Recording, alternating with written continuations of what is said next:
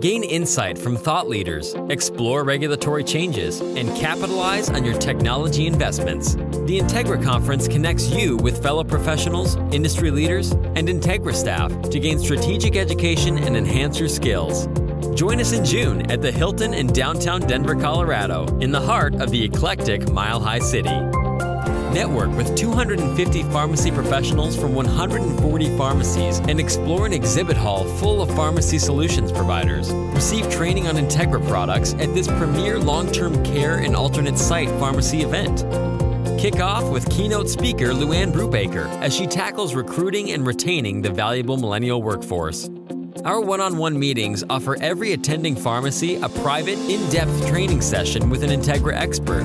Cover questions and explore enhancement options customized to your needs. Long-term care is evolving fast. Stay ahead through interactive general sessions with renowned industry leaders, featuring riveting podcasts on the next generation pharmacist and the Amazon effect on pharmacy.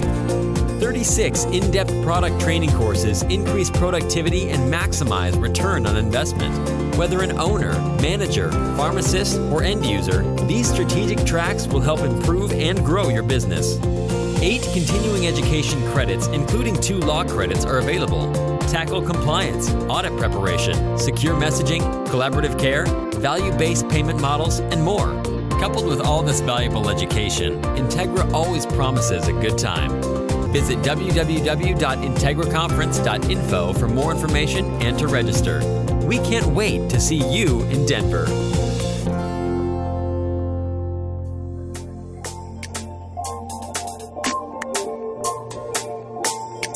This is Irving Stackpole. I'm the president of Stackpole and Associates, and you're listening to the Pharmacy Podcast. Hey, it's Todd Urey with the Pharmacy Podcast Network. It's a pretty exciting time of year. We're getting into conference season, and one of the conferences that we're going to be attending and covering is the Integra Technology Conference, focusing on senior care, long-term care, and really what that means where we stand today than where we were 2 years, 5 years, 10 years ago.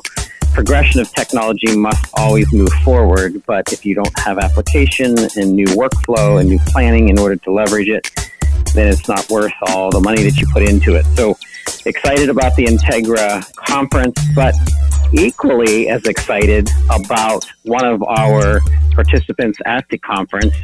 Mr. Irving Stackpole is joining us on the Pharmacy Podcast. And by the way, I've been wanting to get you on the show now for some time. So Irving, welcome to the Pharmacy Podcast. Thanks so much, Todd. It's great to be here. So give our listeners just a short background on yourself, and then I have some questions regarding the presentation that you'll be giving at Integra. Super. So I have a clinical background in healthcare. I started, as you can tell, I'm from Boston. I started at the Mass General Hospital in 1971, and I've been working in healthcare and long-term care and seniors housing ever since. And I, too, agree with you that the advance of technology is significant. And in this current environment where there's so much pressure on payments and regulations, the Integra Technology Users Conference couldn't be coming at a more timely juncture. My background in healthcare and in long-term care has convinced me that technology solutions are necessary not only to improve efficiency, but to improve the overall value of healthcare to the society that supports it. So I really like that. I like the fact that you understand the balance because of your experience. And as someone who's been in technology within pharmacy for a number of years, I've seen both sides. I've seen over administration and over planning, not necessarily over, but maybe not the right planning in order to marry the technological investment. But really, what does that mean when we boil that down for better patient care? If it's saving my care provider time, that he or she can be spending that time with me and my family to kind of counsel me on getting the most out of the therapy that's been prescribed and adjustments to it, especially if I'm comorbid and have multiple disease states. It's all about the patient. And we hear a lot about that. We hear about patient engagement. We hear about investing back into patient communications, and technology kind of, has transitioned into that, and proper implementation into that. You have a upcoming presentation, and we are not going to give away the goodies per se, or the meat of but I just want to let the listeners know, if you're not attending the Integra annual conference, be on the lookout. There's going to be other productions, other publications that are going to be coming out covering some of the show. But Irving, you're going to be talking about transitioning from fee-for-service to what is value-based care and what that means. And that's been a buzzword. So just kind of give us an overview of what that means to you and how you think that's going to truly impact the patient's life. Well, it's a complex question, and I'll try to respond in sequence, in the order you asked the question. What this transition means to me is, or the way I look at this transition, is that for years, of course, since the inception of the modern healthcare systems in the Western world, and certainly in the United States, the regulators and the payors have used the incidence, the transaction, the individual office visit, the individual surgical procedure, the individual treatment. These have been used as the primary measure, the critical metric for control, utilization review, and ultimately payment, and then outcome measure. This transition from fee-for-service monitoring, measure, and it's really a fee-for-service paradigm. This transition from fee-for-service or volume-based models to value is momentous. In my experience, it's certainly the largest, if not one of the largest, changes that's occurred in my 40-plus years involved in the sector. And what it means for pharmacy services providers and for those of us working in the long-term care seniors markets is also momentous. And in fact, there's quite a few of the details about this transition that are still quite up in the air. So it's very important that providers not only track with these changes and stay abreast of what's imminent, but don't become discouraged if CMS, the Centers for Medicare and Medicaid Services, attempts to make a change here and then pulls back from that change because the results aren't as expected. One shouldn't think that the baby's being thrown out with the bathwater. This migration from volume-based management and payment to value-based management and payment is almost ineluctable. It's going to occur, and we need to monitor that and begin to make changes today that will allow us to survive and even thrive in the future. How has your experience, Irving, given you insights for this specifically? And the reason why I'm staging this question is you have experience in assisted living facilities and care of our assisted living patient needs, which include our seniors, for years, including international organizations that have tried and have accomplished in building a better system to care for people that are institutionalized and needing extra care, whether that be skilled or assisted or home, home living, regardless. Why has it taken so long for our healthcare system to recognize a value-based delivery of patient care versus a fee-for-service, like you're going to get your car's oil changed instead of I'm a human being, I have a stomach disorder, IBS, I need to figure this out. Rather than that be transactional, why hasn't it evolved faster in your opinion?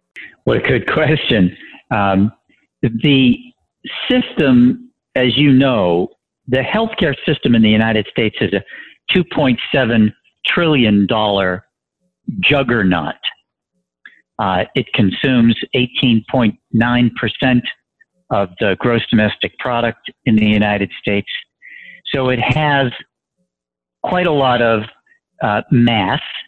And as anybody from from a basic physics course knows that when you move mass along, it has momentum. Well, this system has an enormous amount of momentum.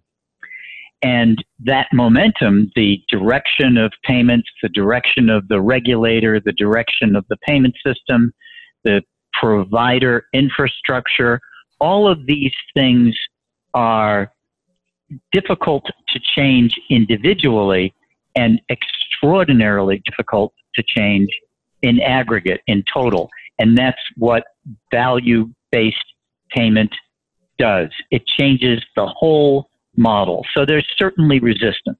There's resistance from providers because in this model, providers take risk. Well, risk is usually the domain of the insurance provider. And that model has to, we have to give time, we have to allow providers time to adjust to an inevitability that sometimes they won't get paid for what they did. Well, previously, under the current system, that's an outrage. That's cause for a complaint being filed against CMS. But in the vague but brave new world that value-based payment represents, that risk will become part of providers' everyday warp and woof, part of what they do. To answer your question even more, and there's quite a lot to your question, so well done, Todd. In addition, one of the reasons the U.S. healthcare system is twice as expensive as the next national healthcare system and produces poorer outcomes, I might add. One of the reasons for that is that there's tremendous profit built into the United States healthcare system. Now, profit isn't necessarily a bad thing. It's not an untoward phenomenon, but that profit creates a set of self-interested alignments where the profit of the insurance provider is aligned with the profits of the healthcare services providers, which is aligned with the profits of the medical group. So these interests mitigate against rapid change. And the regulator, in this case, the Centers for Medicare and Medicaid Services, need to be given time to work out the necessary realignments in order for this value-based payment model to take root. You understand other healthcare systems in other countries and how it has or has not worked. And you've been able to actually look at that. And in medical tourism and the research that you've done and the book that you released and just your whole involvement, it's coming from someone who's actually seen it happen. And what's interesting when we look at our own system, which in my opinion is broken, it almost doesn't seem to be in favor of the patient, unfortunately. Overall, as a country, we spend $10,000 a year per year, $10,000 per year for each person that's involved in the healthcare system and being treated for something. And, you know, third leading cause of death in the United States is medical errors, and medical debt is spiraling out of control, causing personal bankruptcy, and the whole patient record has only become more transparent, really, in the last 3 to 5 years with the evolution of the EHR and how patients finally get to be able to understand and work with their physician better and work with their providers and their pharmacists better based on understanding their medical records, or not understanding, but at least having access to it. And, you know, all of these things and points, have bubbled to where we are today. And even the advent and release of the Affordable Care Act and what that's done to our system to at least get things going and at least get change happening so that we're not soaking in the status quo. So coming back full circle to your involvement at Integra, which has been this deliverable of technology and senior care specifically, what is it specifically about the Medicare system and the need to change things based on the baby boomers and based on senior care and based on the walls of obstacles to really get things done correctly, specifically in the Medicare sector? What kind of, I guess, pulpit statement can you make to kind of set the stage for your presentation upcoming at Integra? Well, once again, that's an extraordinarily articulate and complex setup question, Todd, that I'll try to parse apart. The bottom line is, for the folks who come to the Integra Users Conference are leading edge pharmacy services providers and supporting organizations and individuals who want to understand what's coming down the road and the smartest, best ways to respond to those imminent changes, or at least how to get ready, how to set up. And I'm going to talk at the conference, I'm going to explain the pressure that long-term care providers and both skilled nursing centers and assisted living residences, the financial pressures they're under and why those pressures exist, and then how those pressures will be manifest. One of the things that we're going to talk about, and this is a factoid, your listening audience, in the United States, skilled nursing centers have progressively seen an erosion in their financial status to where the days cash on hand at a typical nursing home may be not enough to assure pharmacy services providers or other vendors that their source of payment is safe. So how can we as vendors, as providers, as professional partners to the skilled nursing and the assisted living sectors, how can we be confident? How can we build our businesses with partners, with customers whose very finances represent an existential threat?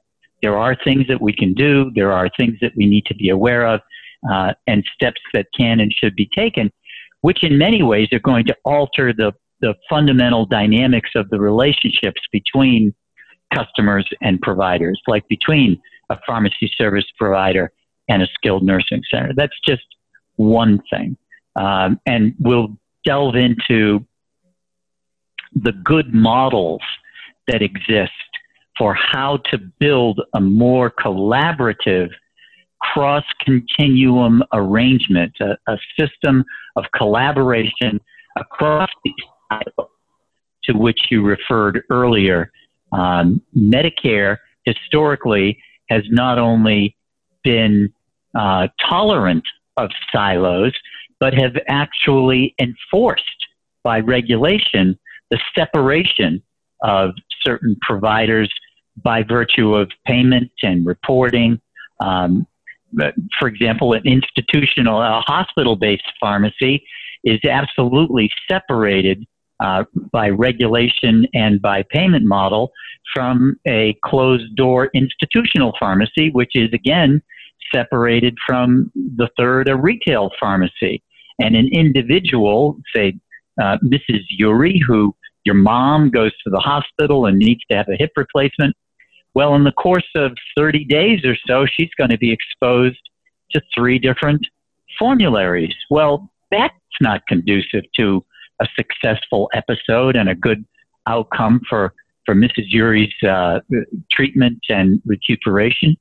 So these are issues that need to be handled, and the pharmacist and the pharmacy services provider and the technology professionals who support the pharmacy services provider, these entities are in an ideal position to have an enormous impact on the value being delivered in these episodes of care, and so that Mrs. Yuri not only goes home happy and healthy, but she calls her son up and says, you know, Todd, that pharmacist was just the nicest woman. Right. Exactly. Well, I'm excited to meet you in person. I will be at the conference on midweek. I believe it's the 12th through the 15th of June. It's upcoming. If you haven't registered, definitely go to integraconference.info. Once again, that's integraconference.info.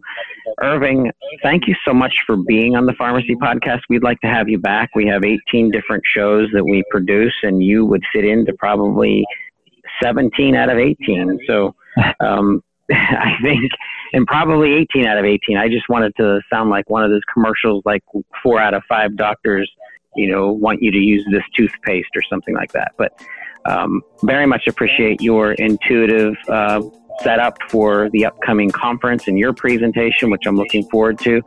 And once again, I thank you for being on the show. Thank you, Todd. It was my pleasure. You're listening to the Pharmacy Podcast Network. We were talking with Irving Stackpole, who will be at the Integra conference this coming mid-June, June 12th through 15th. And as always, we thank you so much for listening to the Pharmacy Podcast.